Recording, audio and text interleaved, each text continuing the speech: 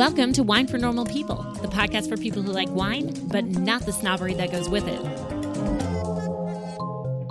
I'm your host, Elizabeth Schneider, author of the Wine for Normal People book and certified wine dork. And I'm MC Ice, just a wine-loving normal person. The show is sponsored by Wine Access. Go to wineaccess.com/normal and join the wine club for that first shipment next year. It's going to be awesome. Also, don't forget, Wine Access offers gift cards for the wine lover in your life. Go to wineaccess.com/WFMP. Check out my page. Listen in the middle of the show for more details. In this show, I have a very special guest who's going to break down a topic many of you have asked about: wine, fire, and the effect of smoke in the vineyard. Professor Thomas Collins, yes, his name is Tom Collins. No, I'm not going to make a joke about it to him, but for those of you who like the beverage, that is his name. He is the foremost authority in the U.S. on smoke in the vineyards. Dr. Collins has been an assistant professor of grape and wine chemistry in the viticulture and enology program at Washington State University since 2015. He manages a research program in grape, wine and spirits, aroma, and flavor chemistry, and teaches courses in grape and wine chemistry and winery operations.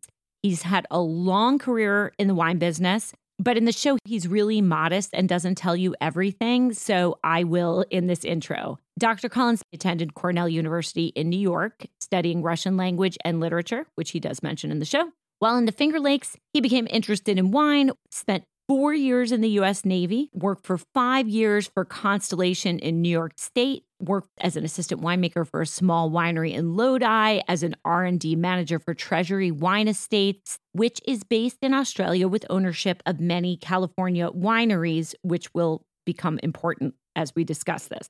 He received his PhD in agricultural and environmental chemistry from UC Davis in 2012. And shortly after, he left the corporate side to become the director of research for the Food Safety and Measurement Facility at UC Davis. He was the president of the prestigious American Society for Enology and Viticulture from 2021 to 2022, and was chosen as Wine Enthusiast Magazine's Innovator of the Year in 2022 for his research on grape smoke exposure mitigation. The guy is impressive. But the thing we're talking to him about is essential to the future of the wine industry in the U.S. and beyond. Dr. Collins is part of a team of the West Coast of the United States university professors at Washington State University, Oregon State University, University of California, Davis, and the U.S. Department of Agriculture. And they received a $7.6 million grant to study the impact of smoke exposure on grapes. Dr. Collins is an excellent teacher. He breaks down all the most important things we should know about smoke impact on grapes and the exciting developments to predict, monitor, and fix issues with smoke taint. As one of the vanguard in studying this, Dr. Collins knows the issues and factors. And after this show, you're going to be well-versed on the concerns about fire and the developments in fixes for the devastating effects. I hope you enjoy this conversation as much as I enjoyed it, and I have a feeling that you will. So here's the show. Tom, thank you so much for being here. I'm so excited we finally made this work. It took us a while. Thank you for the invite. I'm glad to be here. I think this is going to be a lot of fun today. Oh, it absolutely is going to be. So tell us about your background and how you got into wine, and then how you got into studying fire and its effects on wine. So I have a bachelor's degree in Russian language and Soviet studies from Cornell University. So kind of the typical route of entry into the wine industry. Hold on. Hold on a second. So what's so crazy about that is I studied international politics during the Cold War. Mm-hmm. And for the last 20 years, my degree has meant nothing. Now, all of a sudden, it's relevant again. Aren't you so happy about that? About your own degree having great relevance again? Yeah, no, I was at Cornell from 1980 to 1984, which if you're a Soviet studies major is probably some of the most exciting times in recent history for Russian and Soviet history. That was when Brezhnev passed away and you went through the succession of Soviet leaders. It was an exciting time to do that. I was there on a Navy ROTC scholarship, and that was one of the majors the Navy would allow me to do. It was interesting, but as you suggest, for much of the last 30 plus years, not that relevant.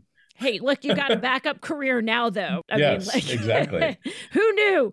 You probably knew. You probably saw this coming. So, all right. So then how did you get into wine from there? That's not a logical step. You're correct. Sure. But as you're aware, the Finger Lakes are a center of wine production in New York State. One of the things we did as students at Cornell was go and visit the wineries and enjoy tasting wines and the beautiful scenery. And that's where my introduction to wine took place. Was the wine good then? There were good wines. There were good Rieslings, some good Chardonnays, and a whole lot of not so good to decent wines made from white hybrids, especially. It was interesting enough, and the wines were good enough to keep us coming back.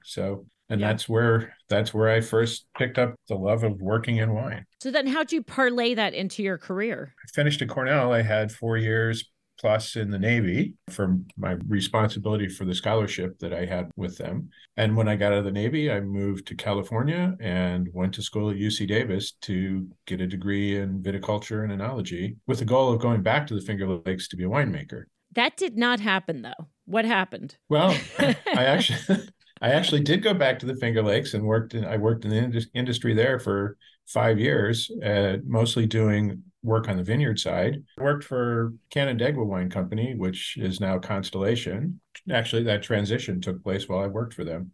So I managed their vineyards in the Finger Lakes and worked with their grape growers in the Finger Lakes and in Pennsylvania, doing grower relations, buying fruit from all these growers and managing the contracts that we had with all of those growers. That was my first professional job in the wine industry, was working in the Finger Lakes for Constellation, Canandaigua and then Constellation. How did that turn into becoming like one of the foremost experts on fire? So that came a few years after that. I had been at Davis for a number of years as a student before I went to New York to work in the industry there. Then I went back to California, went back to actually finish a PhD I'd started previously. So while I was a student at Davis getting my PhD, I also worked for a big wine company in the Napa Valley. So I was managing research and development for that winery at the same time I was going to school. And this was 2008, 2009. Well, 2008 was the first real experience in California with a major smoke exposure event. So there was a storm front that came through at the end of June of 2008 that started about 2,000 fires in Northern California. And some of those fires lingered for weeks. And it resulted in a big chunk of Northern California being inundated with smoke for the better part of a week. And that was really the industry's first experience with that kind of exposure. And I worked at the time for a company that was owned in Australia. I worked for Treasury. It's actually still Beringer Blass at the time. Yep. We had a team in Australia that had dealt with wildfires there prior to the event in California. It had actually been an issue in Australia for several years prior to that. And so they gave us some advice on things to look for, things to do, things to try. And we built a research program trying to get some understanding of how to manage the vineyards that had been affected and to do things, what we could do with the wines that had been affected to try to make them usable again. That was really my first experience, was running an R&D program in the industry, very quick and kind of dirty trials to really understand what we're up against. And it's a huge advantage. I have tried to emphasize this before, but the Australians are so research oriented. They're so science oriented, and they are never satisfied with just sitting on a problem. They're always going to keep going into it. And I think that the Australian Wine Research Institute is a wonder. They do such a great job of sharing information. They put it out for public consumption. I have learned so much just from their stuff. So being in a company that is based there must have been just a huge advantage, because immediately when it happened, they said, oh, look, we've got all of this. Whereas your previous company, I don't think Constellation didn't have those kinds of resources, or anybody else, really. Yeah, You're really at a good advantage. True.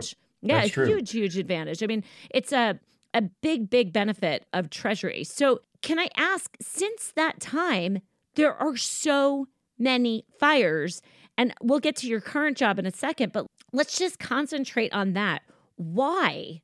Starting in 2008, and I remember I was in the industry then as well, all this fire, and then you get into the big one in, what was it, 2017 or 2018? It was terrifying for people because it was a colossal fire. So what's happening? Why are we seeing this? Is this climate change at work? There's definitely a climate change component. There's also, I think, some forestry management components. I hope I can say that without it becoming too political, but I think you should be able to advocate for better forestry management without it being a big statement. Well, I don't think people even know that that is a big thing. Most people don't know. When you're saying forestry management, what exactly are you talking about? And then you can talk about why some people are opposed to it. Because I think it's important. Neither you nor I have any skin in this game. We're just trying to understand the issue. So we're just trying to explain the issue. So neither of us are taking sides here, although we are saying that it's probably good to do forestry management because in that case, there are going to be fewer fires. So go ahead and explain what that is and why it's a political hot potato. One of the reasons that we not only have more fires, but when we have a fire, they're more intense, they burn hotter, they burn longer than previous fires, is just management of fuel in the understory in these forests. We have not done a lot of thinning of understory growth. Many of our forests have really big fuel loads in the lower parts of the forest structure, so closer to the ground level, and even trees that grow up towards the canopy. And what happens when you have a fire that has, or when you have a forest that has a high fuel load, instead of having a relatively cool fire that just burns along the forest floor, burns the needles and things that have fallen to the ground, maybe burns some of the bark on the outside of the tree. That's how the forest should be. There shouldn't be a lot of growth there, so that when you have a fire, it just clears things out and it doesn't kill the trees, it just singes the bark. But if you have a lot of fuel, those fires get hotter, they burn much hotter, and you also start to see the fire go from the forest floor up into the canopy, up into the crowns of these trees. And when that happens, it kills the trees. And there's no coming back from that, or it's a much more difficult process for that forest to recover than from the kinds of fires we used to have. And some of it is from fire suppression, our long-standing practice of trying to put fires out as soon as they develop. And we have to do that in some places because people live in the forest. They live in areas that are forested. And so we have to do that in many cases. But if we're going to do that, then we really need to pay attention to thinning out the fuel so that you don't get the kind of hot, destructive fires that we've seen increasingly in recent years. And we've certainly seen the number of fires and their intensity increase. 4 of the worst years in California history in terms of the total number of acreage burned have been since 2017. 2018, 2020. Those were some of the worst years ever. Over 1 million acres burned just in California in each of those years. And in 2020, it was 4 million acres. Can you talk about why somebody might have a problem with forestry management? And this is a practice that's been done for a very long time, right? I mean, previously it had been, because there was an understanding that if you don't control it, you're going to have problems, right? Yeah, I think that's right. That there was a long-term understanding that you need to manage the fuel load in the forest to keep these kinds of fires from getting too hot and too intense. And there needs to be a program that involves either thinning these forests out or doing regular controlled burns to keep that growth under control. And many places, that's how it's done. The genesis of the issue in Australia, the reason they really started to recognize smoke as an issue was from controlled burns. So the Australians do a more aggressive job of managing forests by doing controlled burns. And some of these controlled burns were happening in areas close to vineyards. And so they were getting smoke affecting their vineyards. But it wasn't from wildfires initially. It was from controlled burns to try and manage forest density. Ah, interesting. And so people are against the controlled burns and they're against thinning because they feel like nature should just do what it's supposed to do and we shouldn't do anything? Is that the argument? Well, I'm not sure that I'm close enough to what these arguments are. One of them is probably related to letting the forest do what it's supposed to do. There's always a budgetary issue because it costs money to thin forests. It costs money to do controlled burns. So that's invariably going to be part of the story. Is it's expensive to manage forests. That in some cases is the primary issue. I think the other thing that sometimes plays a role, not always, is just coordination between different agencies that manage fighting fires. So we've seen instances where agencies that had the resources available to fight a fire weren't able to go onto it because it was federal land or it was state land, and they were not federal, they were state, or vice versa. So there were instances where a fire could have been controlled early on, but because that sort of coordination is sometimes difficult, fires get out of hand before they can sort out who should be fighting it, or before the right agency can actually get their resources in the right place. That is so wrong. It's crazy. But what is the future of fires if we don't do any of this? I mean, it's just going to keep going, right? We're going to continue to see the steady advance in the numbers and intensity of the fires that we're facing. I think areas where they go in and do some of the thinning and maybe some of the controlled burns where that's still manageable will probably be in better shape. But, in the absence of some kind of advancement like that, I think we're going to continue to see more fires. And they're going to be hotter fires and more destructive than what we would have seen in years past. These fires are starting, some of them are starting naturally, some of them are starting from people, some of them are starting from electrical lines, correct? Mm-hmm. Like there's a lot of different reasons for it. Sure. It's not just like, there's a thunderclap and then all of a sudden there's a big fire. There's a multitude of reasons, right? Sure. Yeah, absolutely. They can be started by a weather front coming through. They can be started by down power lines. We've certainly seen that in California with some of the fires. It's related to the infrastructure for delivering power. As it becomes possible, moving the power grid underground will alleviate some of that. But that, again, takes time and money to do. For the near term, I think we'll continue to see those kinds of fires from time to time. Who is studying fire? Whose job is it? Treasury did it. And now let's talk about your current job and how you did it for Treasury. And now where are you studying it? What's going on? And who else is studying it? In terms of studying fire itself with relationship to forestry management, the Forest Service and USDA run a burn lab. They have a fire science lab in Missoula, Montana. They do some great work there looking at fuel source and how that affects it. They look at things like temperature and humidity, wind speed. They try to understand how fires create their own weather, how they create their own winds. They do some really great work at that lab, just in understanding the basics of how these fires happen, how they spread, how they propagate, and all of the range of factors that play a role into how a fire is going to develop over time. In terms of looking at the impact on grapes and wine, I started a research program here in 2016. So I came to WSU, to Washington State University, in 2016 or in 2015. I did a little bit of work on smoke that fall and then submitted a grant proposal for the next cycle.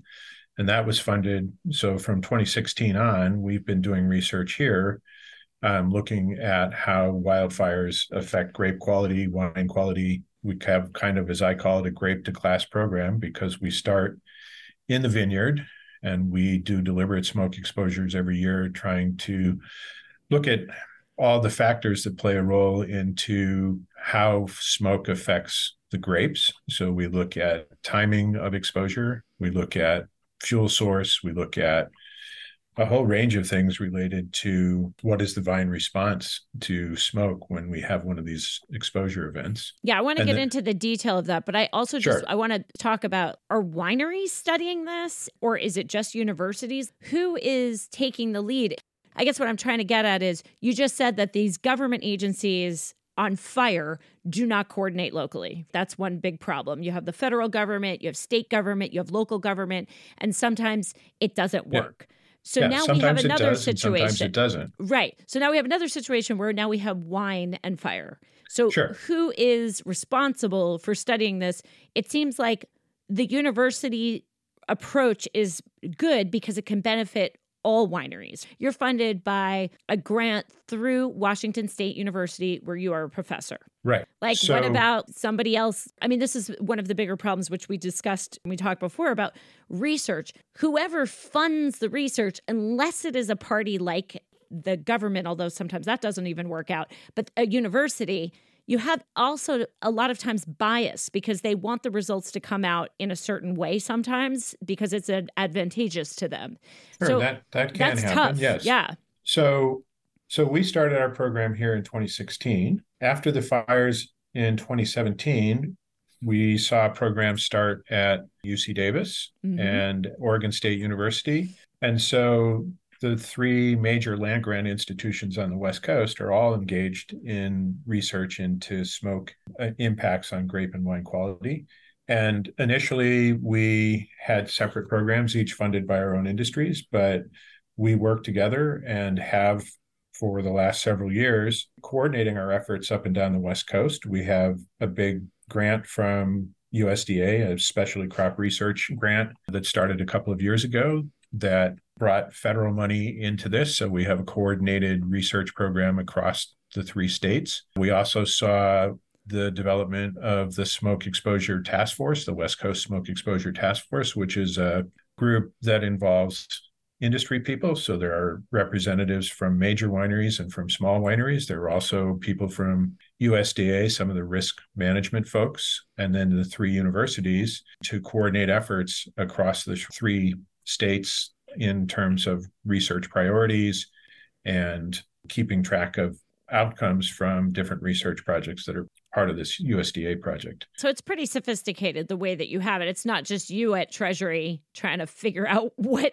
you're supposed to be doing. We're well past that stage. Did the individual wineries still have people working on that, or have they just given it all to the universities to take care of? So many of the larger wineries have active research programs as well, and I work with some of them. I know my partners at OSU and at UC Davis do as well. Between our individual efforts with companies that we work with and the West Coast Smoke Exposure Task Force, there's pretty good coordination between what's happening in industry research and what's happening at university level. Congress also allocated funding to USDA to start a program in smoke exposure research. We're, I think, in the 4th year of that. And some of the funding that Congress allocates comes to the 3 universities. Some of it stays with USDA so that the Ag Research Service can develop a program in smoke exposure. So I work with a number of USDA scientists, and we have regular meetings with our USDA counterparts and with the 3 universities and with the task force to keep everybody informed on where we're making progress, where we need additional resources. It sounds like the most organized government, university, industry effort I've ever heard of. That's pretty amazing. It actually works. There's faith that it can work. All right. So you got into it a little bit, but let's really get into it. So what are the things that you've discovered about fire and the whole grape to glass? Okay, let's start out with what parts of the grape are affected by the fire, and then what matters in the growing season. At what part of the growing season will it affect the vines? When will it not affect the vines? Sure. What's the most and the least harmful? And then we can get into things like distance and weather and fires creating their own microsystem. And then the terroir of the fire, which is crazy. And I didn't ever think about this either, but it matters a lot. So give us the whole thing. Yeah. So I think the first thing I would say is in most cases, we're not dealing with the fire itself in the vineyard. We do have some instances where we have a rangeland fire that burns up to and sometimes into the vineyard rows. But in most of the exposures, the fire is actually some distance away and the smoke just is carried by the wind into the vineyard area. And those smoke events might last anywhere from a few hours to several days. And they're different amounts of smoke. So it does matter how much smoke is there, and it matters how long it's there. The parts of the vine that are affected, we know that the leaves take up compounds from the smoke, and so does the fruit. And so we think most of what ends up in the fruit is actually there from direct exposure of the berry itself to the smoke.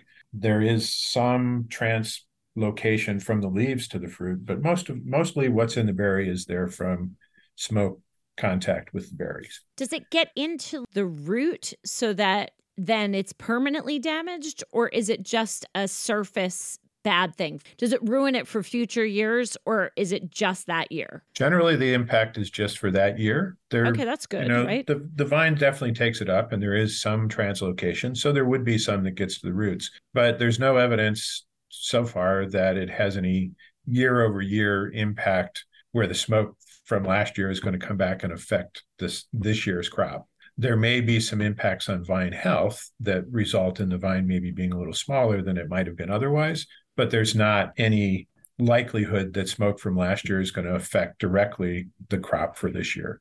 So it's a single year. We get smoke this year. It affects this year's crop. Next year is a clean slate. That's great. Yeah. At least That's that. really helpful. Yes. Yeah.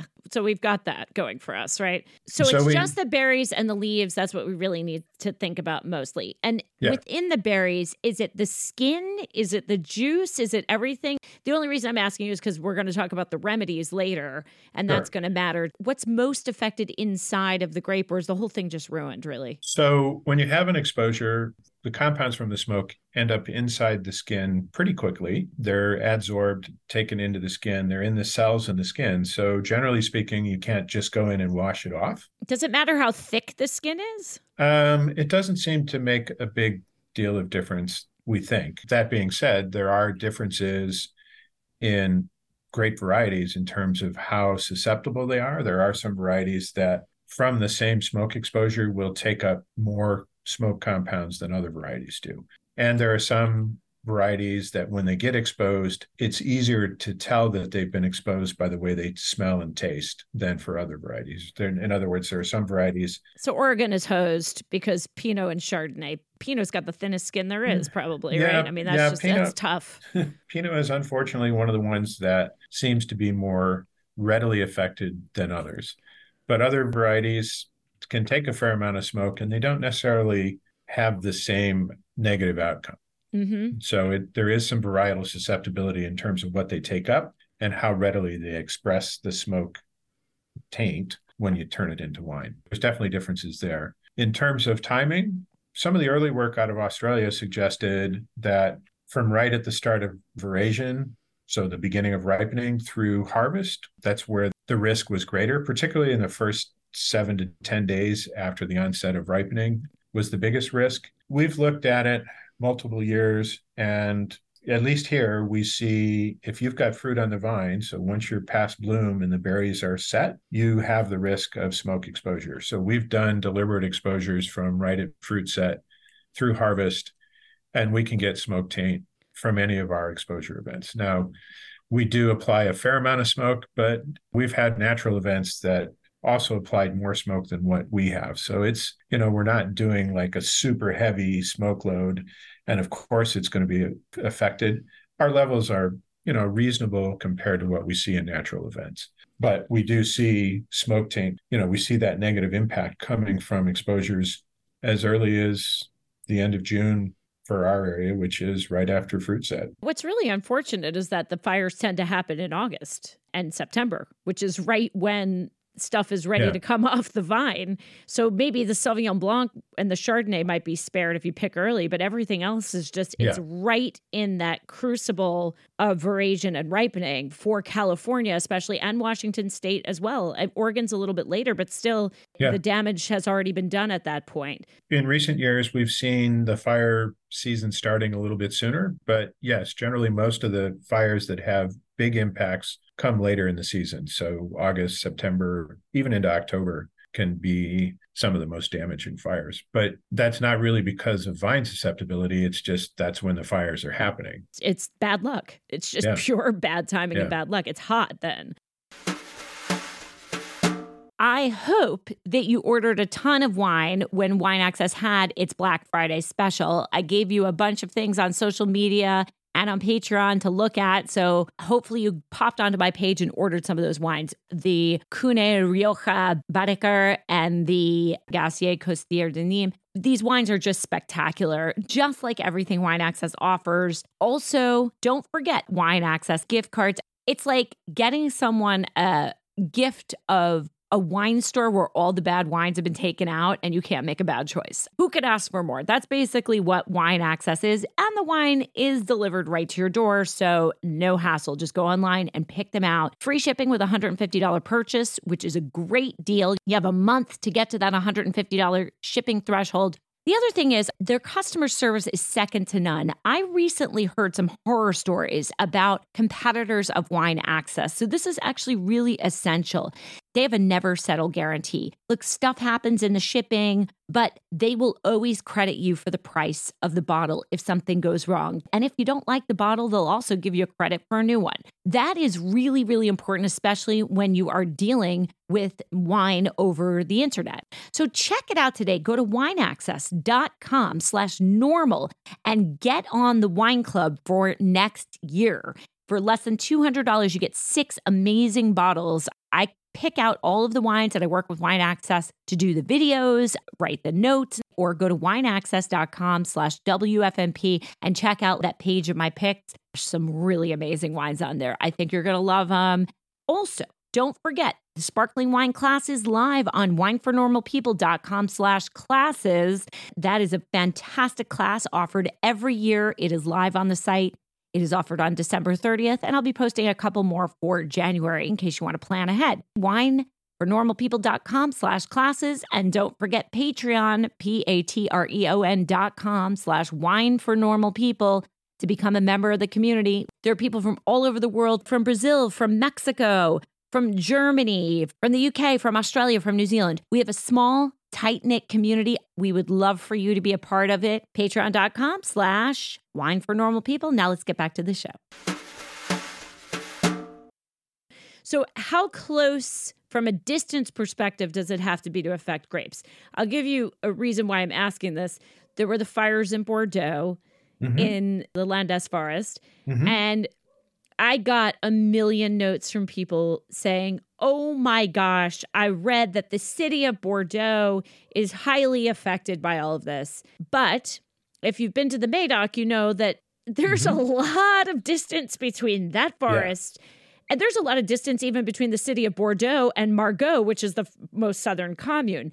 And obviously, none of those wineries was affected except the ones that were a little bit farther away from the city of Bordeaux in the opposite direction. So I guess it would be east of Bordeaux, southeast of Bordeaux. So it does matter how far it is. And I think we all have to be cognizant that when we read this in the mainstream press or even sometimes in the wine press, they are getting it wrong, and you have to pay attention to other factors. What are those factors so that when we see these sensationalized reports, which I know you read too and think, oh my gosh, you kidding me? When can we shake our heads? So I think we have a reasonable understanding that the worst events are the ones where you get a fire that burns up to the edge of the vineyard. Right. And thankfully, those are not that common, although they do happen. We saw some of that in 2017. We've certainly seen rangeland fires here that do that. So those are often the worst because the smoke is fresh. You know, it's got its full impact from being close. What happens with smoke that has to travel is there are several things that happen. The first is there are atmospheric reactions. So any of these smoke-related compounds that are in the gas phase react with other chemicals in the atmosphere and they get broken down. And so they're no longer able to cause the kind of damage that they were originally. We also see smoke particles and droplets, so soot particles and droplets that are in the smoke plume drop out over time. So the further the smoke travels to get to the vineyard, the more you've seen deposit along the way. So there just isn't as much in the smoke plume as there was at the source. So those are kind of the two biggest things. We've seen instances, 2020 was a good one, where much of the smoke that affected Eastern Washington actually came from California and Oregon. That smoke that if it came from California, it's traveling 700 miles to get here. The plume also went out over the Pacific Ocean. There's a whole suite of other reactions that happen over ocean. Then you get chlorine involved and other things that are in the atmosphere over oceans. By the time that smoke got to us, it didn't have nearly the same impact that it did locally in California or Oregon where those fires were. We had a solid week of smoke in 2020, and most places were not that badly affected in Washington. There were some vineyards that were affected, but in most cases, when you look closely, there were local fires that contributed to the damage. It wasn't this smoke plume from California. Even though it looked terrible and it smelled bad when we were in the middle of it, it didn't have the same impact on the vines that it would have if it had been from fires closer. Does weather matter? Wind or rain? I would assume there must have been some decent amount of wind to bring all of that smoke over to you. Yeah. I mean, it's typically going to follow the wind patterns, and that's actually good for us. When we think about forecasting where the smoke is going to go, we can use wind patterns to help us predict where the smoke is going to end up. And so one of the things that we do, and this is a little bit off the current topic, is we work with atmospheric scientists both here at WSU and at UC Davis to develop forecasts for where the smoke plumes will go. Well, let's talk about that now. We can talk about the fire terroir in a second, but being able to forecast, this is a huge part of your research and a huge help in the future if we can make sure that everybody has this information. So what is the sensor program and the forecasting program that you have started to implement? So there's a couple of components to it. The first is the forecast, the modeling.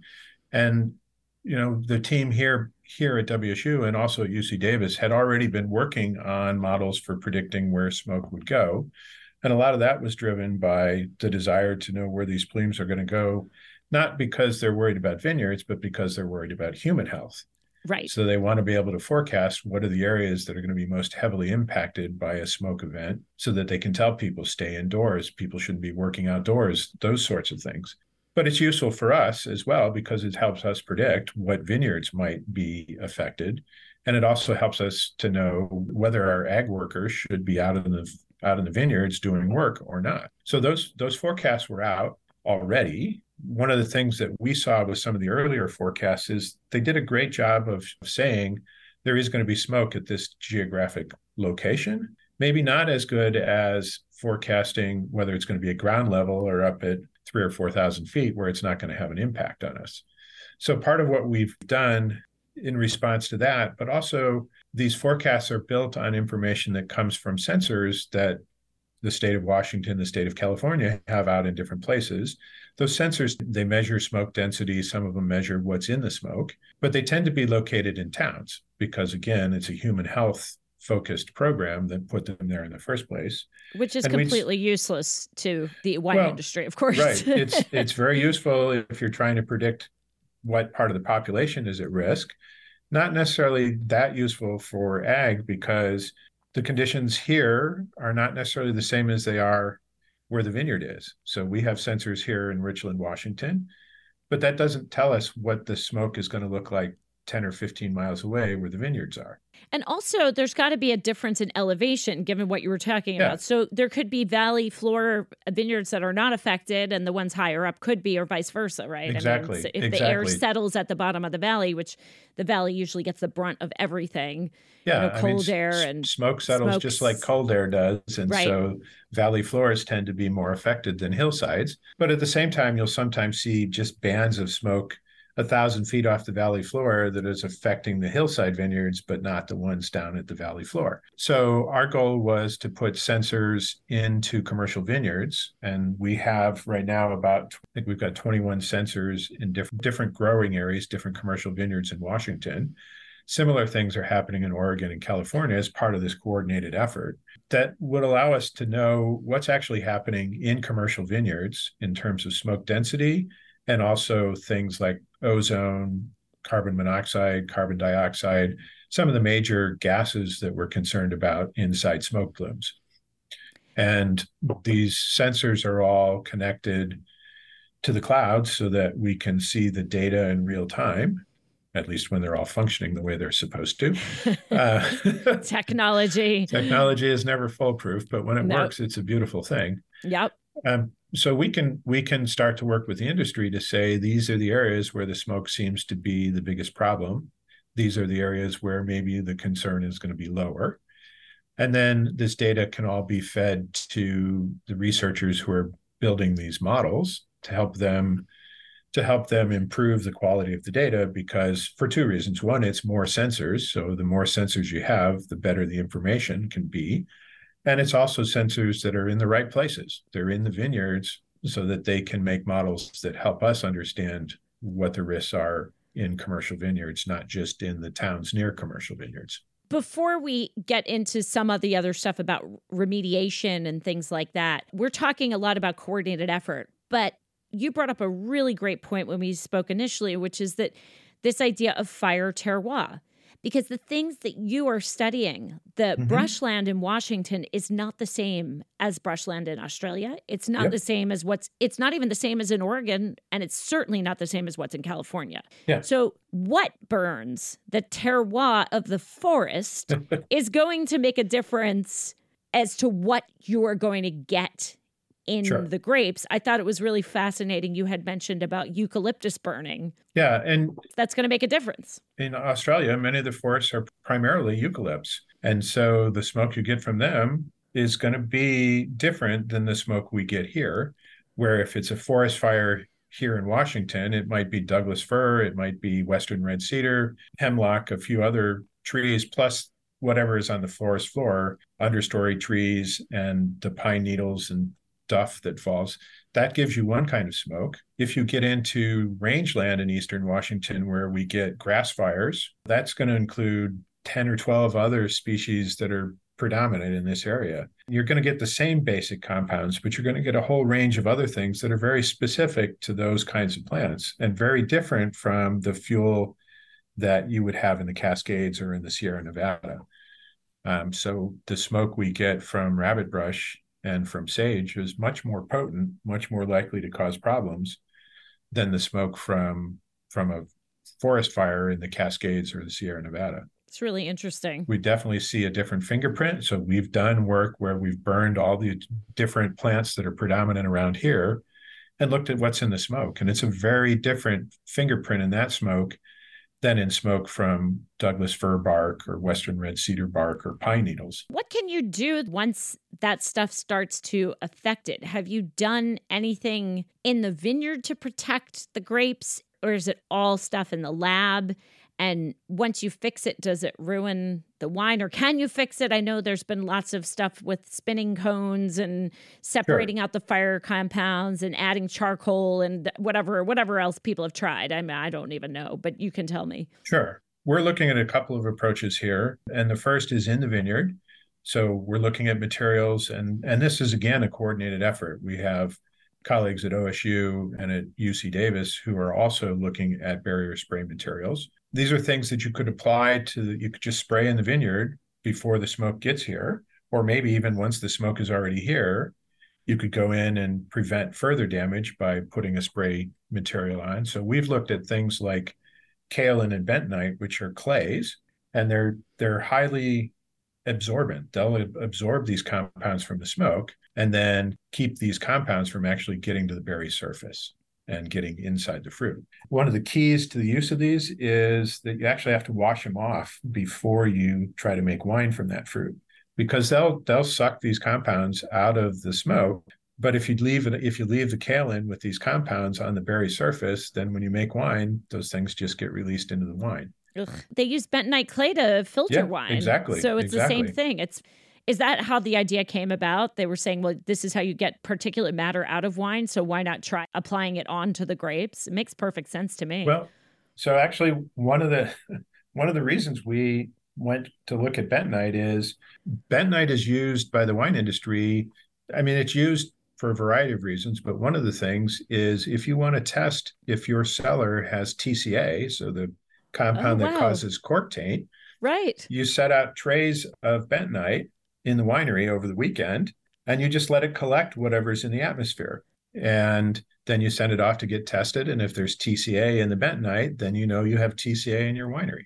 I think some people do not know that TCA actually is more insidious. It doesn't just come on a cork shipment. It lives on the walls. It lives in the pallets and it's so insidious. Once it gets in, it's very difficult to get out. Yeah. So I think it's a misnomer. A lot of people think that it's just within the cork and it's within your bottle. Yeah. That is not true. It's so much worse than that. Oh, it can be in your barrels. It's in your cellar drains. But if it is in your cellar drains, then you'll end up with TCA in the atmosphere, which can go around and end up in your barrels, end up in your wine. So it's important to know if it's in your cellar.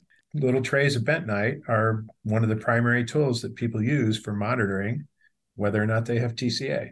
So cool. So taking that and adapting it for the vineyard, we make a slurry of bentonite, we spray it in the vineyard and let it absorb these compounds, the smoke-related compounds from the smoke plume. What's the efficacy on that? Does it really block it, or is it just 10%, 20, or is it depending on how bad it is? It would depend on how bad it is and when you put it on relative to when the fire started. But when we apply it a day before the fire or before we do our smoke exposures, and then we wash it off after we're done. So we'll go back in with a sprayer and just wash the bentonite off. We've seen a reduction of 40 to 50% in the amount of guaiacol, 4-methyl guaiacol, and the other marker compounds. So that's awesome. Yeah, in some cases, that could take you from fruit that's going to make affected wine to fruit that you're not going to see the impact. In either case, it's going to help you downstream because it's that much less you have to take out using reverse osmosis or one of the other techniques. What are the other techniques once you get it in the lab? Is there much you can do? So in the winery, the most widely used technique right now is reverse osmosis. And in that case, you're running it through a very tight filter that creates what's known as a permeate. It's everything that passes through this filter, including the smoke compounds. And then you use carbon or another absorptive material to remove the smoke-related compounds. So that's the most widely used technique. It's great for removing what's known as the free guaiacol or the free 4-methyl guaiacol, which is the stuff you actually smell. Right. The problem is that these compounds are also present as what's known as glycosides, so the compound plus a sugar, and it doesn't remove those. The problem with that is when we go to taste the wine, we have enzymes in our mouth that can take that sugar off, and then we get the aroma when we're tasting it. The other thing is over time, the sugar can be cleaved by the acids that are present in the wine. And so you can clean the wine up with reverse osmosis, remove guaiacol, 4-methyl guaiacol, but then over time, as hydrolysis happens, some of it will come back. Ooh. And so they use reverse osmosis to de-alk wines too, right? To take the alcohol. A version out, of it, that, yes. Yeah. Yes, they do. They do. But one of the criticisms about that is that it strips flavor, sure. which I guess is exactly what you're saying. It strips flavor in a positive way if you're trying to control for this fire thing. In the de-alked wines that are just doing it because the grapes are too ripe and they don't want that percentage on the bottle, it's taking out flavor that you do want. Yes, and it unfortunately does when you use it to remove smoke compounds as well. Yes, you're taking the wine from something that has a smoky aroma that you're not really going to be able to do anything with to a wine that doesn't have the smoky aroma. But the technique also removes, it's not selective, so it removes some of the good compounds we're trying to keep as well. And so the wine is not going to have the same character it would have had if you hadn't treated it to remove the smoke. Those wines taste horribly bitter also sometimes. Is that the reaction of our, that's what you're talking bitterness, about? Bitterness really is bitter. Yeah, bitterness is common in smoke-affected wines. You'll often get this bitterness in the finish. Mm-hmm. Smoke taint shows itself in a variety of ways. There are some wines that are obvious. They just smell like smoke. They smell like cigarette smoke or they smell like a fire, and they're not pleasant. Hopefully, very few of those wines ever actually make it to the marketplace, that the wineries do a good job of screening those wines out. Some of them can be treated with RO or with carbon to remove these things, to clean them up. Some of them can't, and they just end up being distilled or discarded in some other way. The other thing to keep in mind is even in areas where there has been smoke, even in some of the worst years, there are going to be good wines that come from those areas. Not every wine is affected in the same way. Which vineyards get affected? Even in a region where there has been smoke, there will be some vineyards that are affected, and there'll be some vineyards that are not that badly affected. It's all the terroir, the fire terroir. We get into a different level of fire terroir, which is where did it spread? Where was the wind? Where was it? Was it downstream, upstream? Was it in the valley? Was it on the, it's all the things that we talked about. And I think this is where winemaker trust comes in. You have to trust that the winery made a good decision before you buy those, but you can't write off a vintage wholesale. And you also really, really, really need to be careful. You need to do your own digging because, again, the wine press or the mainstream press will say the entire vintage is ruined. They will say that, and they will say it over and over and over again. I can't say it enough. Once a wine story hits the mainstream press, it has lost so much credibility. Then you're just gonna have to ignore it. It's just the fact. When we being industry people, when we read stuff in the mainstream press and CNN and Bloomberg, and not the wine part of Bloomberg, New York Times, it's like, well, you missed like 10 steps before you got to that sensational headline. Sometimes the wine press gets it wrong too, but usually if you see a story like that, you need to go dig into the wine trade to see actually what happened and make sure that you contact your producer. Which brings me to another question. We're talking about all these remediations. They're fantastic. Who can afford them, though? Who can afford the bentonite sprays? Who can afford the sensors? Is it just the big wineries that are getting access to this? Are small wineries going to be able to afford it? Is it the responsibility of government? Is it only the treasuries of the world and Chateau Ste. Michelle's that are going to have access to this because it's just too expensive? Or can my small producer friends in Walla Walla afford this? Well, I think when we talk about barrier sprays, we've looked at these clay materials, and part of the reason we looked at them is, one, kaolin's already registered for use in vineyards. Bentonite is something everybody's familiar with, and it wouldn't be that hard to get it registered if it was effective. And these are materials that are relatively low cost. The major cost actually for putting these on is just the cost of applying them, the labor and the fuel and the tractor time to go in and spray it. And then, unlike other pesticides you might apply, this one you actually have to go back and take off. So Right. it's two trips to avoid the problem at a minimum. So that's where the cost is. And for low cost fruit, it may not make financial sense. It may be better to take the hit and get the crop insurance and move on. For higher value fruit, things that are going to sell for more per ton, it probably will be worth the effort to go through and do the spray. So it's not so much big versus small, it's the quality of the fruit. So low cost fruit, it just may not make sense. More expensive tier fruit, you're going to do what you have to protect it because it's worth so much. What about the work in the winery once it gets in there? That seems like that would be expensive and require specialty skills. You'd have to send that out, right? It would be more expensive. It requires equipment that is a significant capital cost. But the larger wineries might invest in that to have it in-house so they can use it when they need to. And the thing is that equipment, the same equipment that you would use to remove smoke compounds, could also be used to remove the compounds associated with Brettanomyces. It could be used to change the volatile acidity of your wine. It's multi-purpose, so you could use it for other things as well.